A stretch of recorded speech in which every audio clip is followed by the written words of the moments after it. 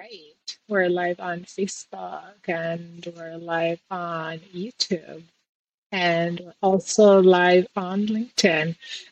Welcome, everybody. This is another episode of the Unbossed podcast. This is a founder spotlight. As you all know, I interview amazing women that are doing amazing things.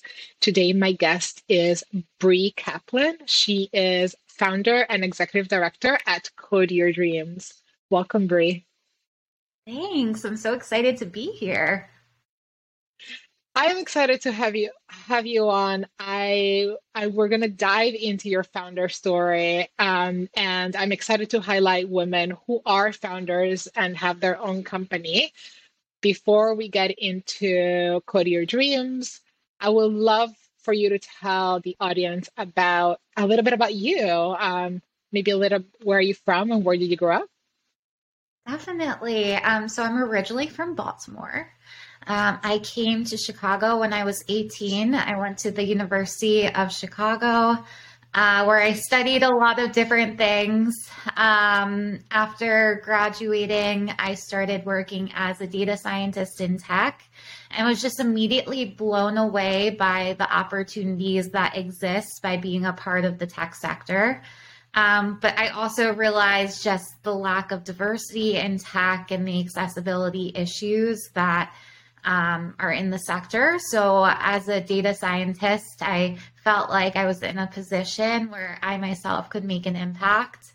I've always been really passionate about education and curriculum design. And so I started running educational programs in different communities here in Chicago, and it just snowballed into starting a nonprofit and starting Code Your Dreams. I love that. So you actually did work as a data scientist as part of your experience. And so I'm just wondering, like, talk to us about your personal experience graduating, moving into data science. How was that experience for you? Yeah, I will be very real about it. It was not Yeah. without its challenges. A lot of times I was putting on a face that I was this very confident female data scientist, but oftentimes I just felt a lot of imposter syndrome. I was just Mm, talking to a few people last night that as women, especially women founders or women in tech, we feel like we have to prove ourselves 100 times over until we finally think that, we're worth it to be in this room or be in this meeting. And so I felt that a lot. I dealt with a lot of people who looked at me differently or treated me differently, being the one female in the room or in the role. And so just dealt with a lot of those challenges. But on the other side of the coin, it was also amazing working in tech. I mean, people are so curious in the field. There are so many opportunities at any company. So there's the good and the bad. yeah, as a fellow woman in tech, I can tell you that that has also been my experience, and it's not everybody's experience, but it's definitely large number enough where I think there are definitely parallels across our community of women in tech. Why do you think, having talked to other women and through Code Your Dreams, what is causing such a big imposter syndrome? I mean, you graduated from University of Chicago, which is a highly regarded university. There were other people graduating with you as well and may have not felt the same way. Where do you think this is coming from, this imposter syndrome? Yeah, so I mean, I only have my hypothesis. I think it comes from early childhood. I mean, just Really? thinking of myself as a one person study, my entire life I was told that I was good at the humanities. I was taught to be quiet. I was taught not to break rules. A lot of times, boys are treated the complete opposite. So, while myself, I never learned how to ride a bike. Both of my brothers learned how to ride bikes. So there's some differences growing up, and I think that just those kinds of ideas in our head, they just stay with us from early childhood to now. Even being at a college like the University of Chicago, I even questioned myself being there. And I remember my first computer science class, I went home to my dorm and I cried because I just felt like I didn't belong there. When I walked into the room, everyone was furiously typing on their computers. There was code on their screen, and it was an intro class, right? And I was also the only female student in that class. So I just had Wow. negative thoughts going through my head at the time, but somehow just have persevered. How were you first introduced to data science? Yeah, yeah. Yeah, so first I learned about computer science, which was in college. And my brother said to me, I think over text, because I was just picking up a major, throwing it away, picking up another major, throwing it away. And he said to me, he said, what about computer science? And I had no idea that was even a field of study. So that's where I started. Oh, And then my first job out of college, I was working on a project using Python. And I didn't even mm, realize that the work that I was doing was actually a data science project. And when I finally completed it and realized, oh, this is the world of data science, um, that's when I decided to just take a turn and go down that route. yeah, absolutely. And I'm sure all of the audience, all of my audience at least, knows this, but if it, just in case you don't know, mind explaining a little bit the difference between data science, data engineering, and computer science? Definitely. So, data science is really just leveraging data to tell a story or make an insight. It's really close to data analytics.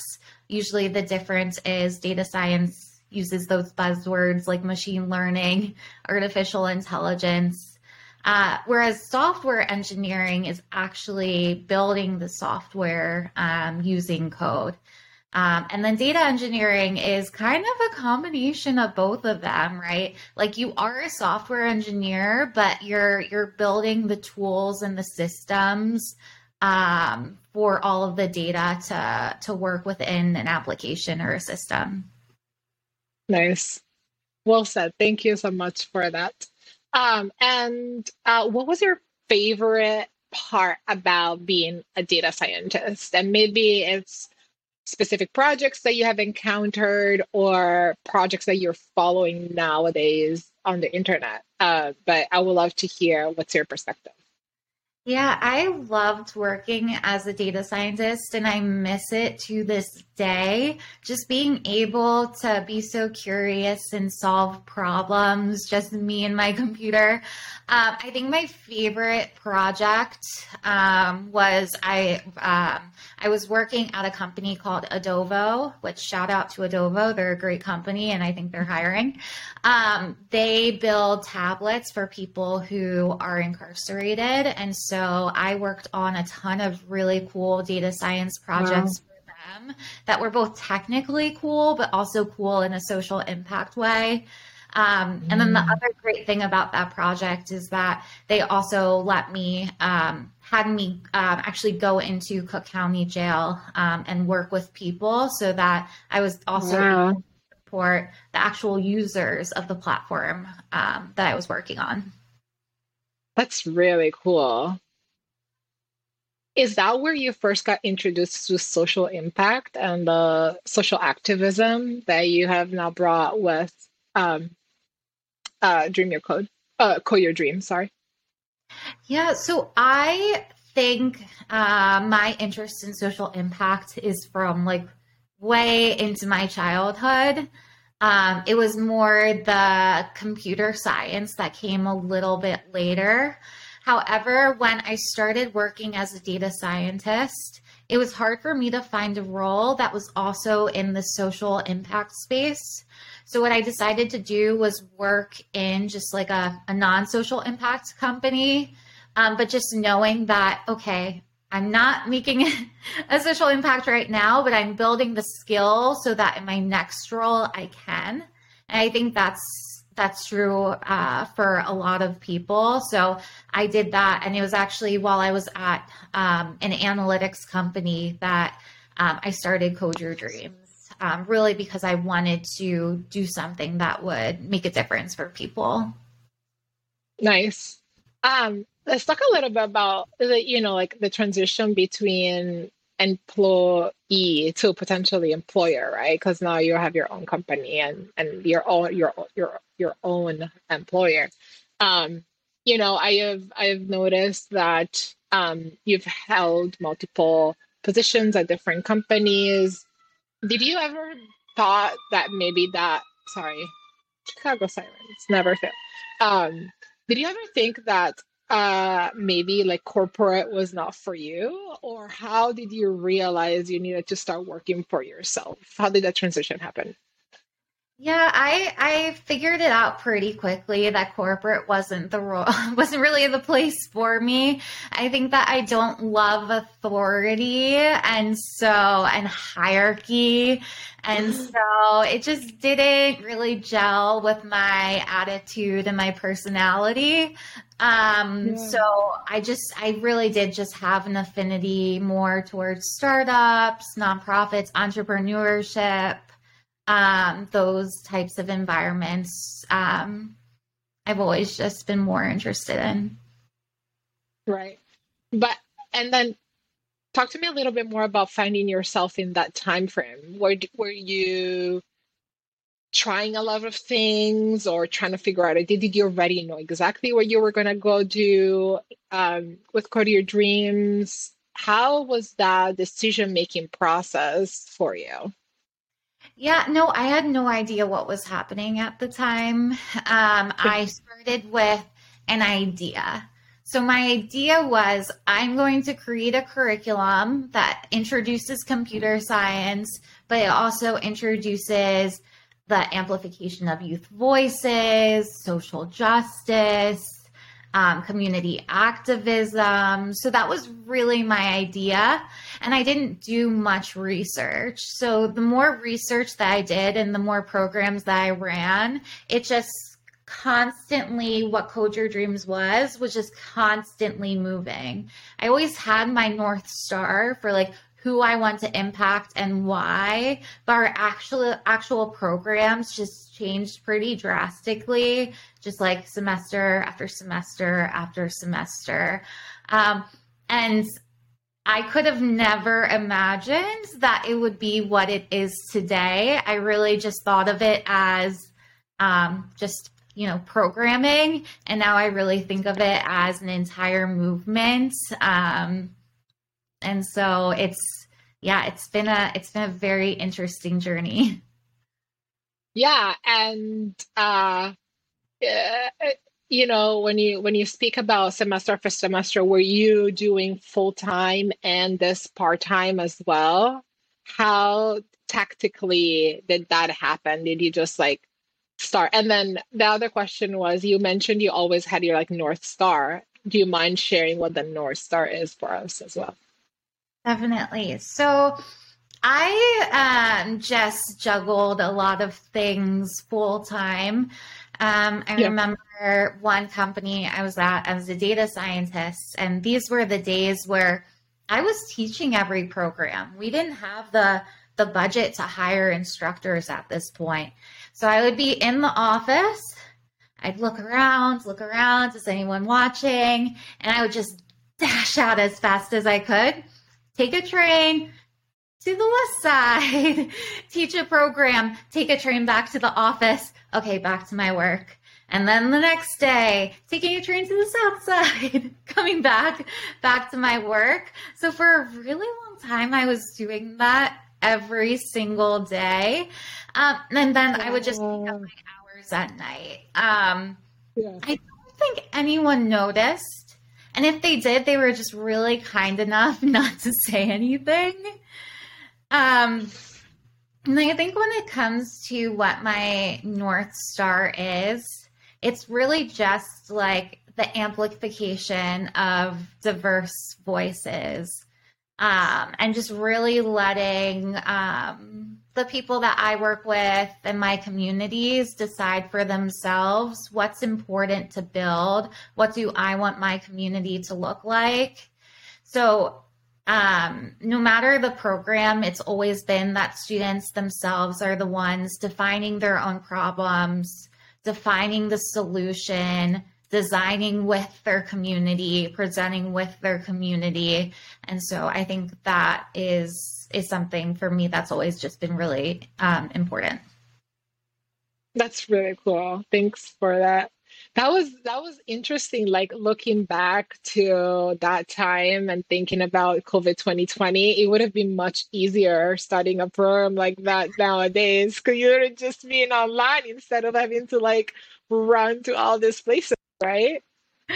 It's so funny, but at the same time, I built such amazing relationships by actually Yeah. being able to be at the community center, at the school, like just getting to meet parents and principals, different staff members, just like hanging out with kids outside of program hours. Yeah, it was definitely less convenient, but I think at the end of the day, I was really lucky to have the opportunity to do that in the beginning. Yeah, what recommendation would you have for people who are thinking about starting a company like that and do hold a full-time job right now? What's the looking back, what's the lessons learned? I think for me, the only way that I made it happen was with my passion, the fact that this is the thing that I'm so passionate about that I will talk about this, not because I have to, but because I just want to and I'm obsessed with it. Um, that being true made it much easier for me to be able to balance so many things. Like I was at a 30th birthday party last weekend, and I think I was talking about like equity in education the entire time, just because of my pure passion with the space. And so I think if it's something that you're truly passionate about, you will make it work. You'll find time in your schedule to push things around, and you might have to prioritize some things over others, and that's okay. Like at the end of the day, I don't know, I wouldn't worry too much about it or stress too much about it. You really will just make it work. Thank you for that. That's really cool. Um, were you ever afraid of like job security at the same time? And were you like, oh, I don't know, are they gonna catch me? Am I gonna get found out? What am I gonna do? No, but my mom is. Wait, why? Well, why not? Well, why? Well, I think maybe I'm just crazy, but I just think everything will work out the way that it will. Like, I'm just so confident that this is what I need to be doing. And I see the impact in my students, and hmm, that outweighs so much the fear of losing a job. There are other jobs out yeah, there, but for a student, we're catching yeah, them at important times in their life where yeah. they really need these types of opportunities. But again, my mom is so stressed out. Okay, tell us about Code Your Dreams. Who do you serve? What is your mission? Definitely. So we work with community centers, schools, prisons, reentry centers, and detention centers. We work with students, really large group of age ranges from kindergarten through 12th grade. And we also serve adults. We work with communities that are just historically disenfranchised. And really, the work that we're doing is number one, empowering our students not just to be technologists, but also change makers and activists for their communities. And number two, we're exposing our students to all of the various roles that exist within a technology company. So not just a Nice. software developer, but project and product managers, designers, UX researchers, marketing and sales. So the way that our program works is that we have different tracks. So there's app development, web development, data science and analytics, and now FinTech is our newest program. So students think about, okay, these are the amazing assets that I have in my community. They do some asset mapping, but they also think, okay, these are also problems that I experience and others in my community experience as well. And so they go through the design thinking process and they come up with an idea for something they can build that helps address or help solve that specific problem. And then we just teach them everything they need to know in order to make that idea into a reality. Down to actually pitching that idea or that product, marketing it, branding it, and then we have really fun celebratory showcases. I love that. Do you have the periodic programming and what's the period length that you offer? Yeah, so most of our programs are 1 semester long, but we also have full academic year programs. And then we do summer intensive programs that run several days of the week throughout the summer. Right. And you mentioned you're a nonprofit. How does your partnership or your clientele, how does what is it like a custom price range? And I'm trying to get to how do you engage financially with all these different entities that you have available? Yes, so our programs are free for all of our students and partners.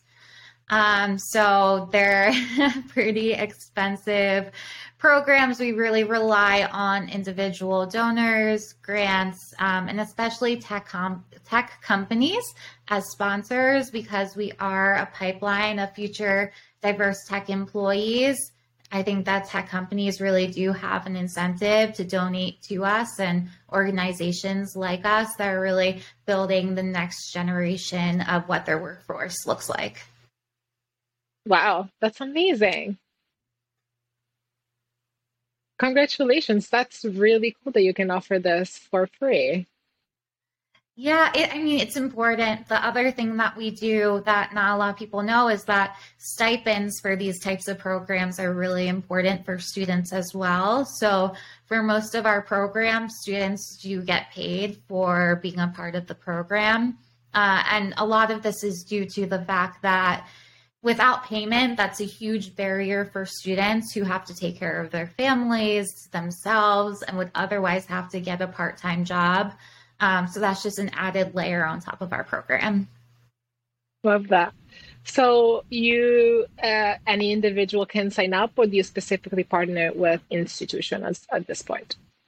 Right now, we're partnering with institutions, and then the exciting thing that we're creating is a start a club model. So that we don't have to hire every instructor, but anyone who wants to start their own Code Your Dreams Club, whether it's at their school, their community center, a local prison, they're able to actually get all of the onboarding and training in order to create and sustain that program. Nice. Nice. As a woman in business, what was the decision between that you made between creating a non-for-profit or a for-profit organization? And was there any debate that you had for yourself about which way to go?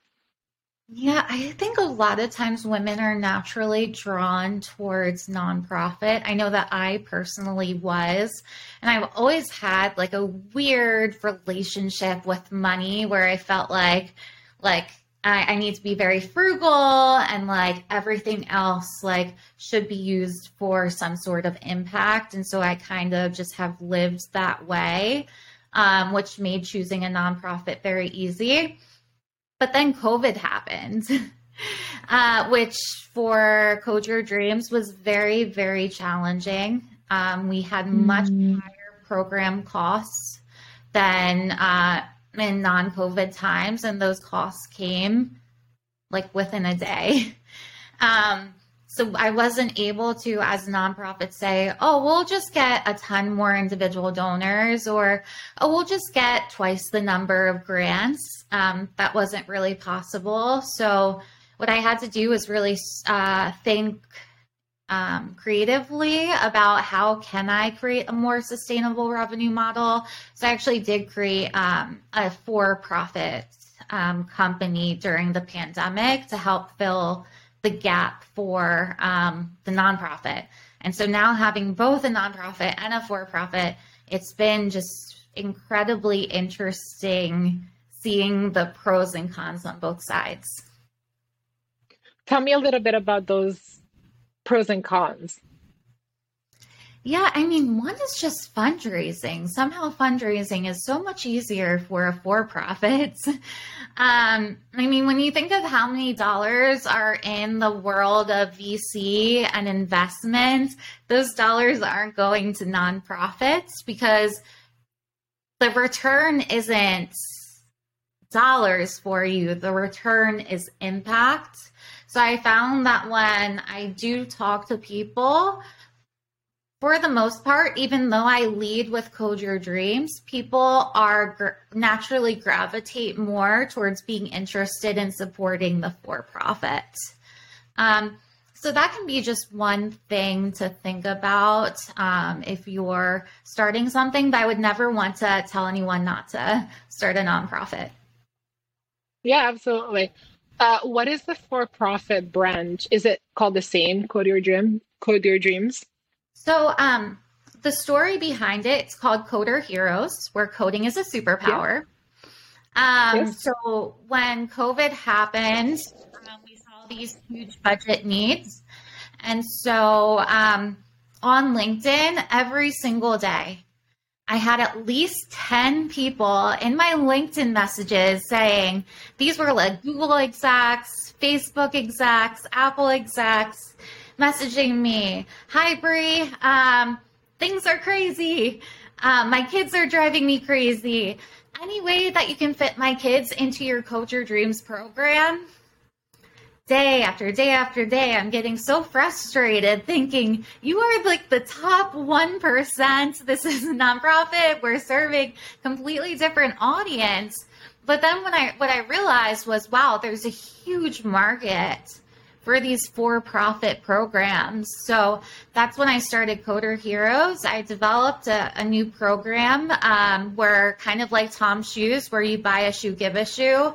This was you buy a class, it gives a class back to the nonprofit. And so that just completely filled the gap for our budget needs.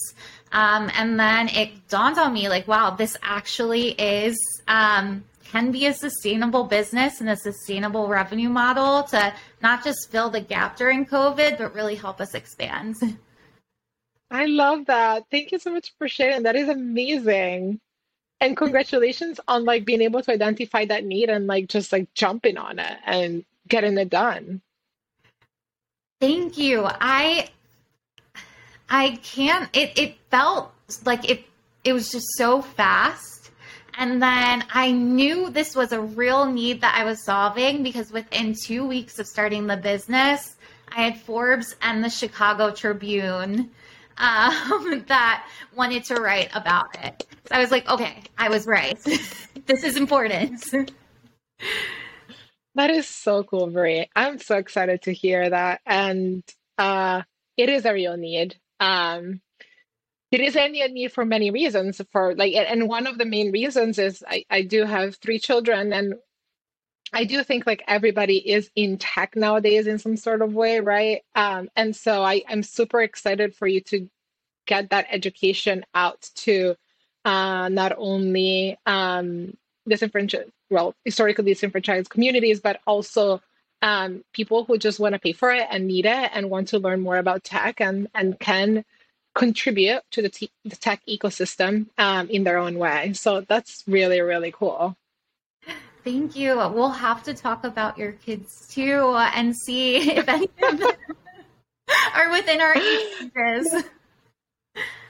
That would be awesome. Earlier you mentioned you're so passionate about this that you just continuously talk about the state of education and equity or equality. I forget which word you mentioned. I think it was equity. what is the state of education and equity, and what's going on in that space? Yeah, that's a really large question that I'll narrow down to Yeah, just my subject matter. tackle it. Yeah, tackle it however you want. Yes. Yeah, computer science education. So it really looks different, neighborhood by neighborhood, totally around the globe. So in Chicago, something interesting that the city did was, I believe it was a study by the CME. They looked at, so similar to food deserts, there are also computer science deserts. So these are neighborhoods where students don't have access to computer science opportunities, specifically during out of school time. And so they created a map of Chicago showing all of the neighborhoods that don't have access to computer science. So you can look at one school that might be, on the north side. They might have a robotics club and all of these computer labs and just a ton of different resources. And then on the other side of the city, or even close in another neighborhood, you might have a school where they don't have enough computers for students. They don't have a robotics club. They don't have coding classes. So it really is an equity issue, looking at who has access to resources and who doesn't. So I think it's becoming more and more important, just based on, what the workforce requirements are for people nowadays, for really everyone to have access to computer science, ideally from a young age. Similar to math and science, you want students to learn those subjects as early as possible. I really think we need to add computer science, or at least computational thinking, to the mix there too, because it's just not fair that some students are getting such a leg up compared to other students, especially for these very high paying but also very sustainable jobs.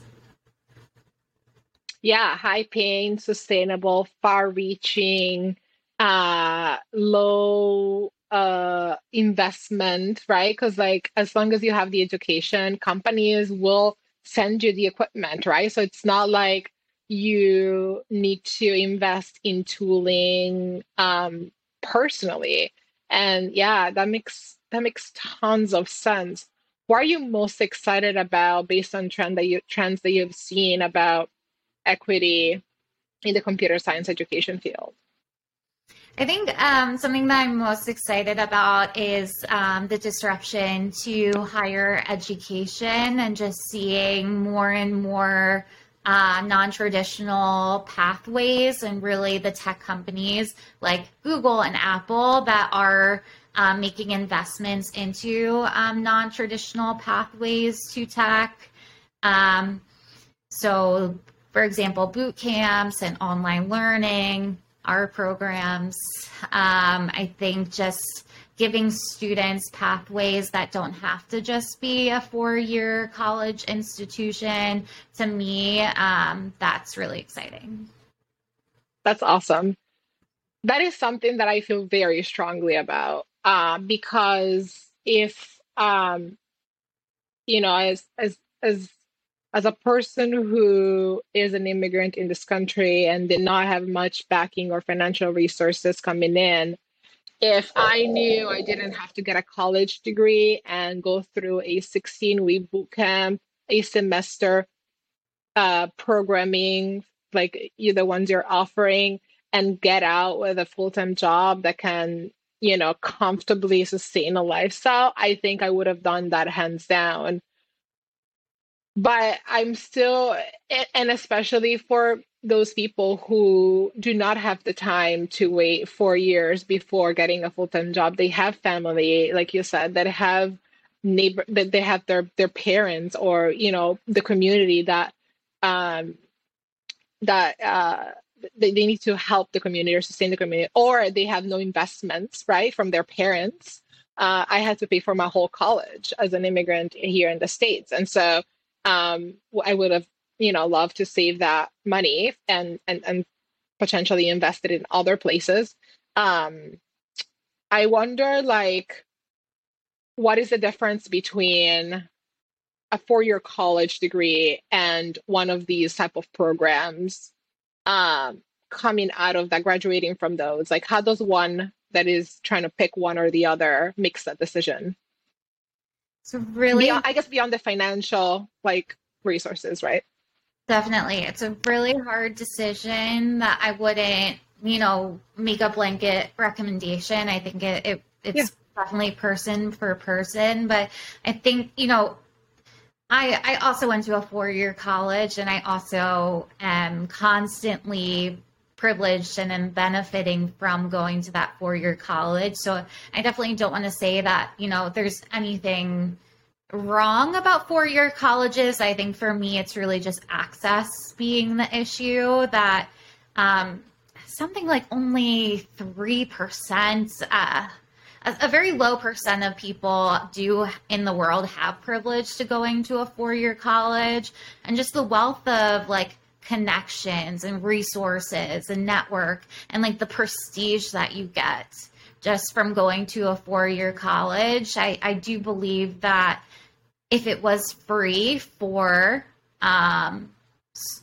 doesn't need to be free for everyone because a lot of people can pay for college.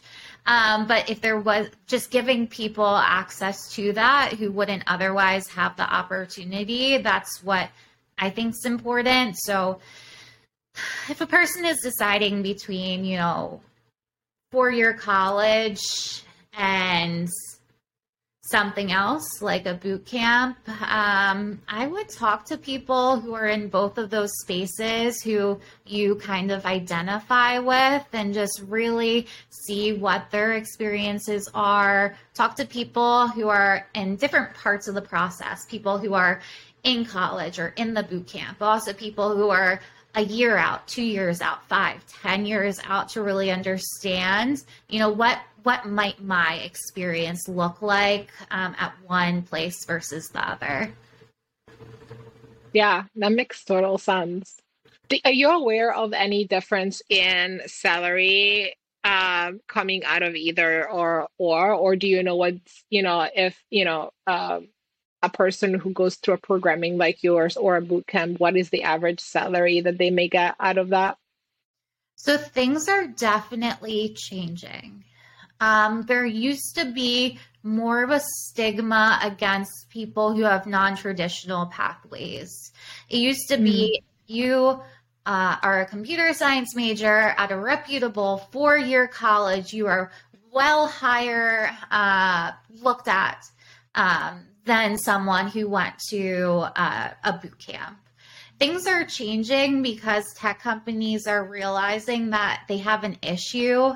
They have a hiring issue, they have a DEI issue.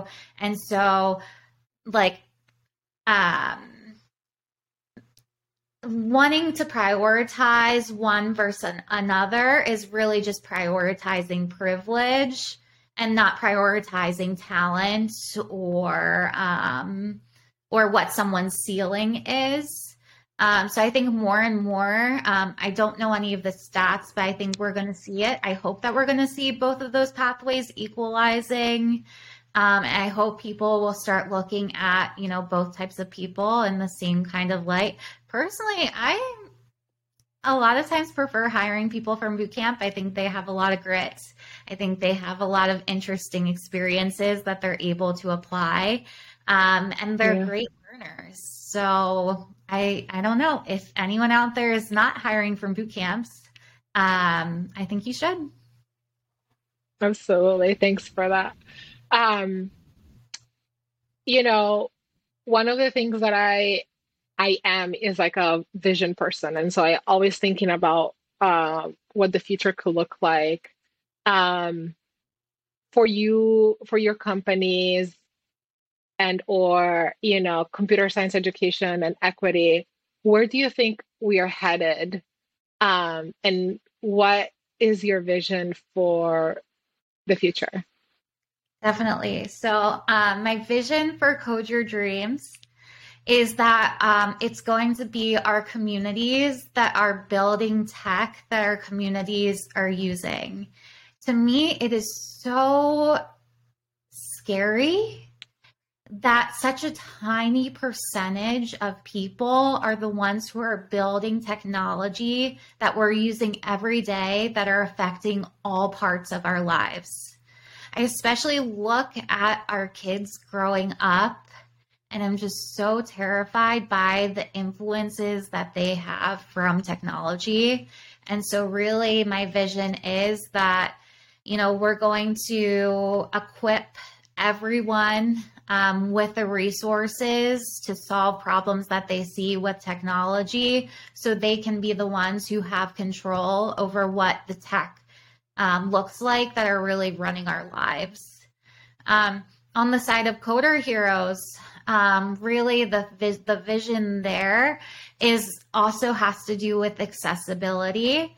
The programs that we do are different at Coder Heroes. We do a lot of creative coding activities. Things like I created something called Coder Yoga, which is the combination of coding and yoga.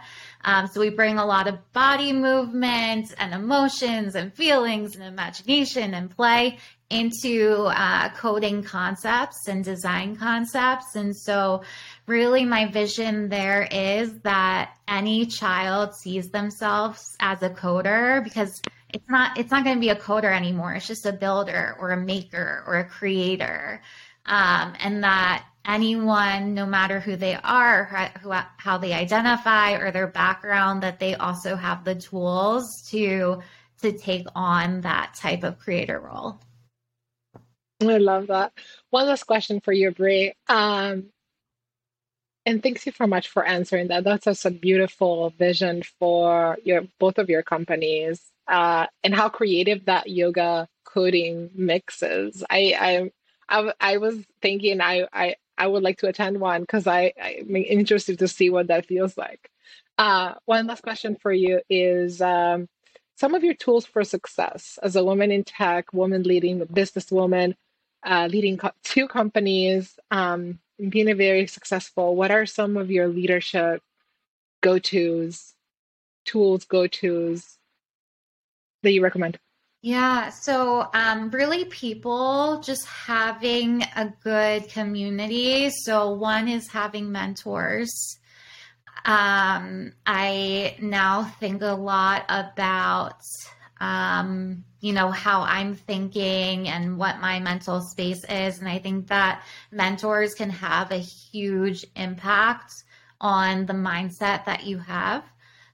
Even, yesterday I was feeling a little bit down, a little bit, I don't know, frustrated with the startup space, and there were, great female founders who really made me feel like, just keep going. You have this, you're doing great. So I think there's a lot of power in mentorship, but also there's power in people who are at the same stage as you are. So I think have people at your level, have people above you, also mentor people as well, because you'll just learn so much and you'll be so invigorated by all of those types of energies. I love that. Thank you so much. Brie, thank you for coming on the podcast. It's been my pleasure to have you over.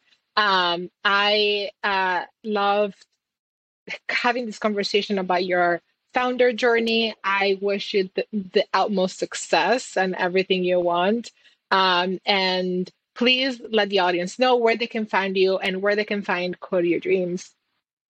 Definitely. Well, I am always on LinkedIn, so definitely connect with me on LinkedIn. I go by Brie, but my name on LinkedIn is Brienne Kaplan.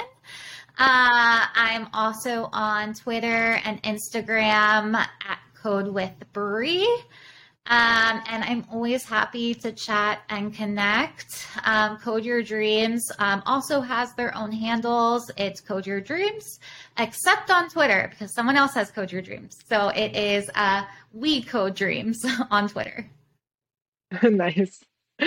Well said. Thank you so much for coming. It's been my pleasure. I hope you come back soon. Thank you so much. All right. Bye. Bye.